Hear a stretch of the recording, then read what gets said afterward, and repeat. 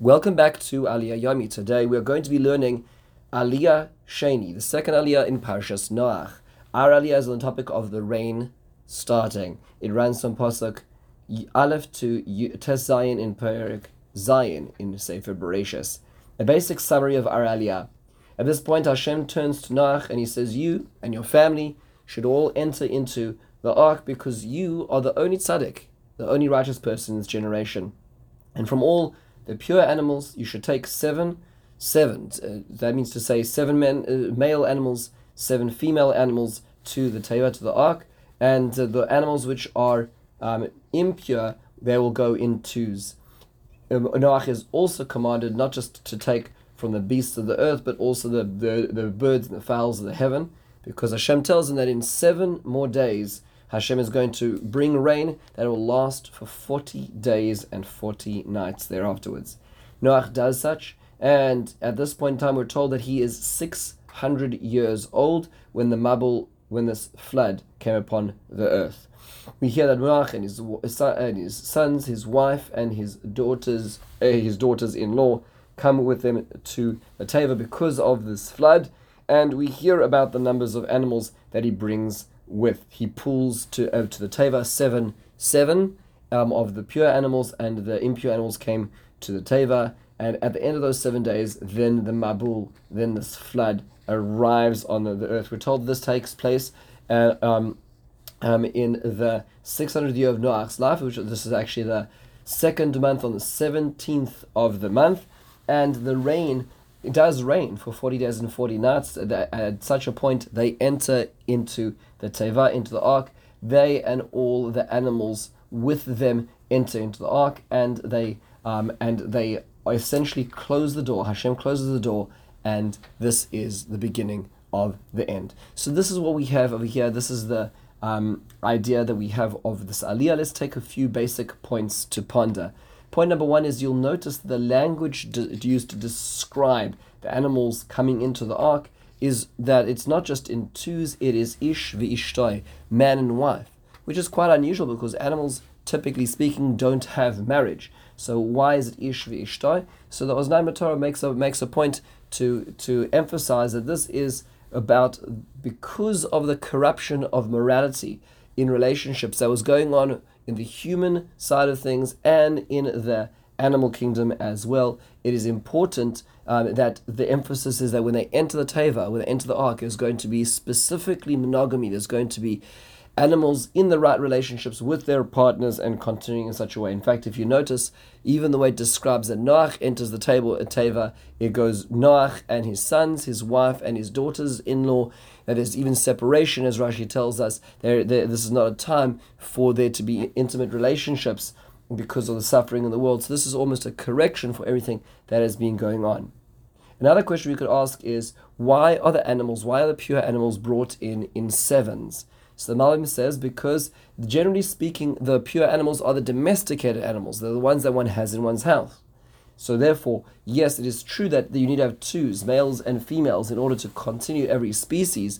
But when it comes to Noach's personal animals which he owned, his cows, his goats, his sheep, his ducks, those animals would be allowed to be brought in sevens. It was a heter, it was an allowance for Noach for that which was beyond just the kiyum hamin, leaving the species alive.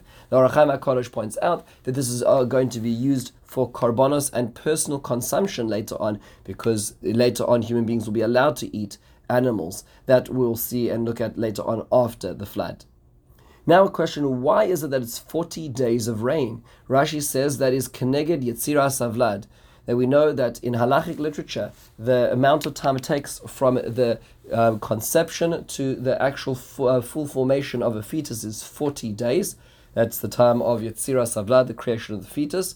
And because HaKadosh Baruch Hu was forced, so to speak, by the many illicit relationships to create the bodies of children who are mamzerim, children who are illegitimate because of the actions of many other people who lived on the earth at that time, Hashem says we're going to now, in a certain sense, this is going to be the incubation for a new humanity, a new round of humanity. And if you think about it from this perspective, it actually is quite meaningful in the sense that this wasn't just a natural disaster. If you look at all the ingredients over here, we hear the devolving of all of creation, almost the reversal of the Maaseh Bereshis, because we hear about all of life on the terra firma, on the earth, in the skies, in the seas dying. We also hear about the land disappearing underneath the seas. We hear about, in fact, we're going to hear about later on how even the celestial spheres are going to stop in circulation. We hear about the windows of the heavens and the well springs of the depths converging. It's almost like a reversal every step of creation. And that is almost as if there's a new formation of the world, and this gestation period is this 40 days over here symbolically as well. Now, how did Noach enter the ark? So the first point Rashi says is it was by force. It says mipnei mei hamabul, because he was forced to, because the waters were coming up to him. Rashi indicates that because he himself had questions of faith. And this may not be, we'll call it ideological, it could also just be pragmatic.